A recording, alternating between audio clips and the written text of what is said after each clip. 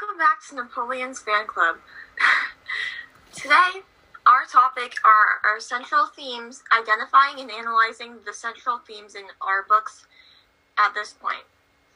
The books that we are still reading are Animal Farm and We Are Not Free. Ashlyn, would you like to begin? Yeah, sure. So the first question we start off with is, what themes from Animal Farm do you recognize developing in your book, as well as... that question wasn't finished. Anyways, as well as in We Are Not Free. So, I know Sean had a few listed down, so do you want to start off with, what themes you noticed? Some themes that I noticed in, Animal Farm, or just both books? Both. Some themes... Yeah, what were you saying, Ashley? Both. Yeah. Yeah. So, some themes that I noticed in, Animal Farm that you can also see in We Are Not Free is, oppression, right? You can, see this because, the pigs also, oppressed, all their people. The pigs, made sure that none of the animals had, a voice, or, they didn't really have, their own control over anything. They were just controlled completely by the pigs.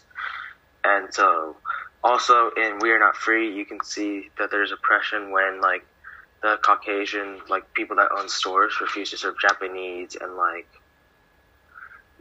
the conditions in the camp were just really bad, and they were denied human rights because they didn't even have enough food. Yeah.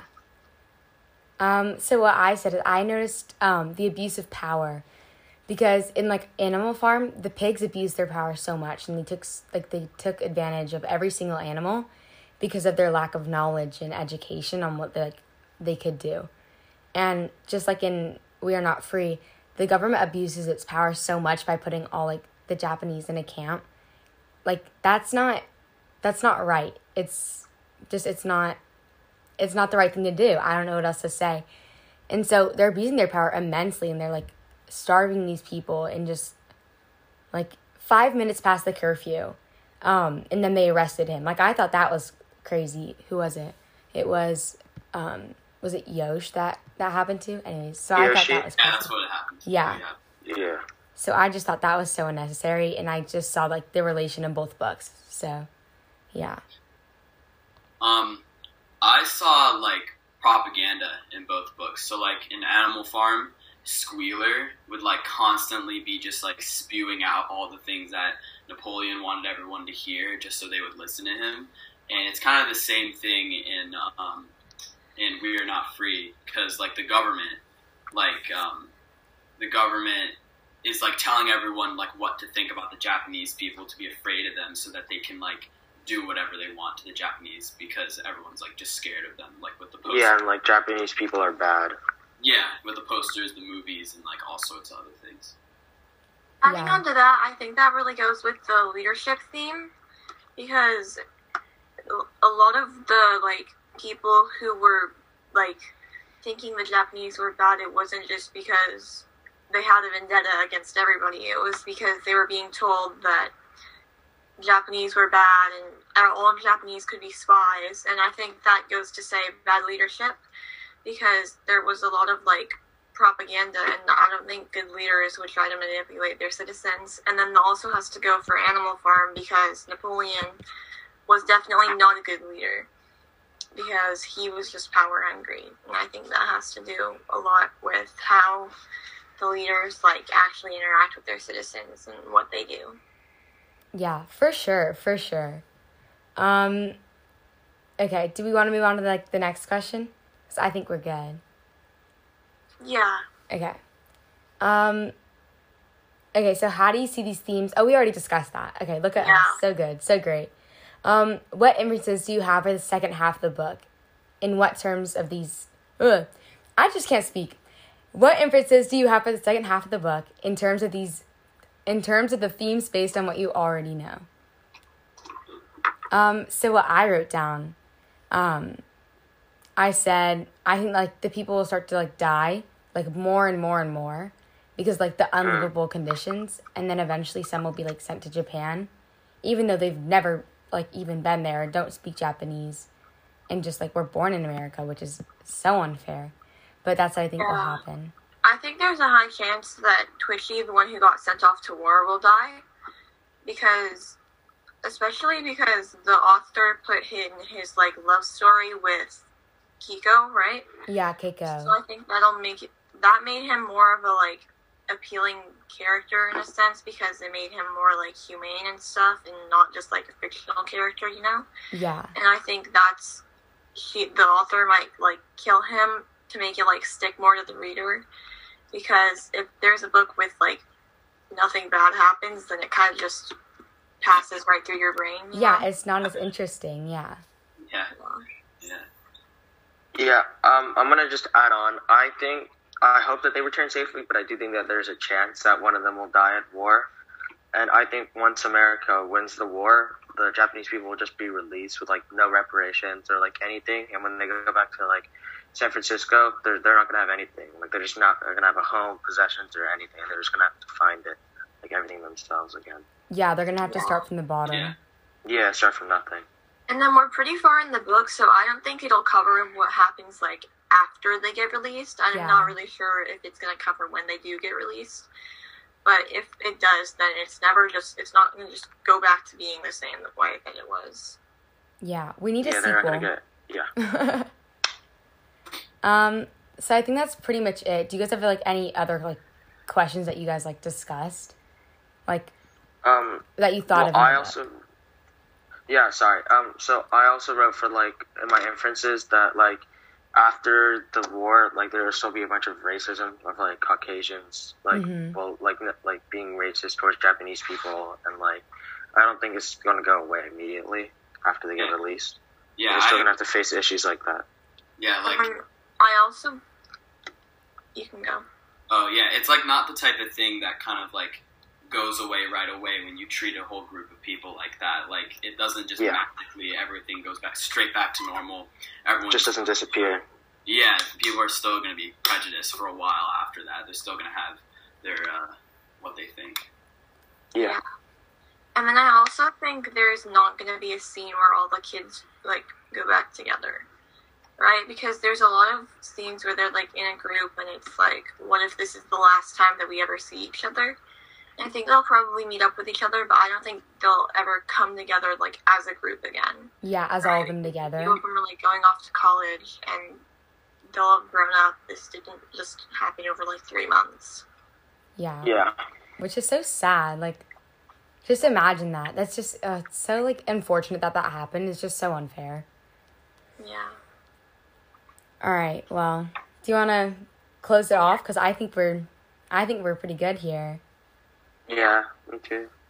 Thanks for coming to our podcast. We'll see you next time. Bye.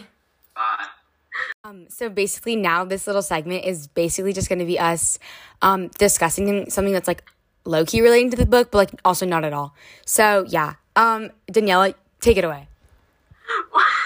Okay, so we were talking about how we don't really predict for this book to go like and have a really happy ending because it's historical fiction. And that was also one thing that we noticed about Animal Farm, how we could tell that it wasn't going to, like, change. And even though we all love happy endings, we kind of know that this book isn't going to have one because it's historical fiction. We were talking about how much we hate not happy endings because probably shouldn't have said hate someone else talk. It's fine. Like, we grew up with, like, Barbie movies. Like, I saw, like, Barbie and the Secret Door, like, and then there's this, where, like, not everything ends with, like, unicorns and magic. So it's just, like, it's a little, like, it's different. It's a change of pace, and it's something that we, like, need to come to, but, like, what we were talking about is, like, we were trying to think of, a name for the episode. I talk so fast. Oh, my God, okay. We were trying to think of, like, a name for the episode, and then we're like, why can't everybody have a happy ending? So we're like, let's just discuss this a little bit. And so that's what led us to this. So, like, Willis, like, what are your thoughts on, like, why do you think this doesn't end happily? Like, I think it's just unlikely that they're all gonna come back together and, like, all, like, they'll just all end up being, like, great and they'll just be happy in the end. I just don't think it's very likely just the way the story has been going so far.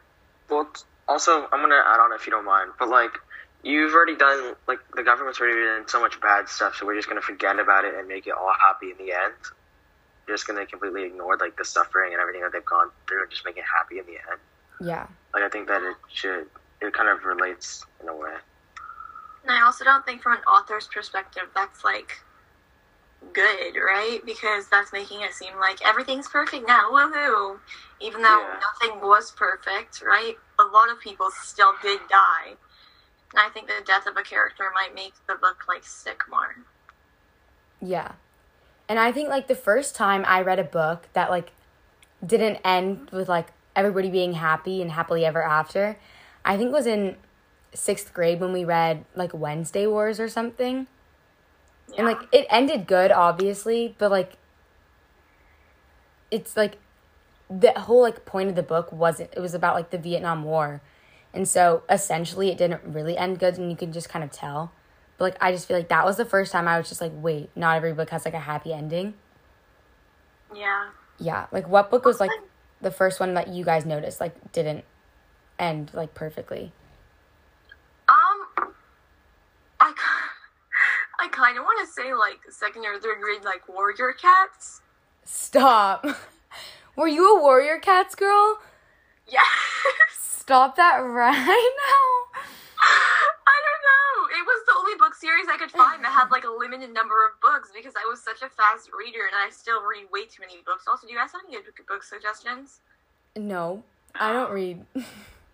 Right? No, because there's, like, I don't know, probably by at this point, there's probably, like, 50 books, right? So I was just like, there's more books, and I don't know, but yeah. Everyone died. All right, so a little earlier than mine.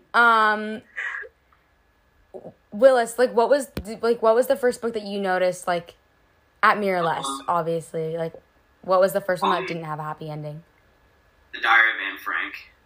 Oh my God, you're right. Yeah, I think that was, like, the first book that really did not end well in any respect at all. I think that was the first book for me. Yeah. I feel like we knew that was a bad ending, right? Because the whole point of the book was this girl died, like, a week before she got out of the, like, camps, right? I still cried, though, because I read ahead because I was bored, because I always do that. Also, audiobooks drive me crazy. Everyone goes so slow, and audiobook readers are always so monotone. They're like, then he fell off a cliff. That's why I go 2 times speed. I do 2 times, and then they go, like, I'm like, what? Like, when I read my head, there's, like, thoughts of, like, the tones of the characters and, like, the facial expressions. In audiobooks, first of all, they go very slow. And I'm a really fast talker, which means I don't like listening to people not talk fast. Yeah. Audiobooks are not it.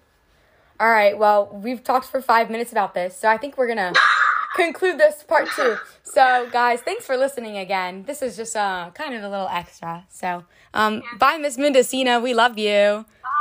Bye.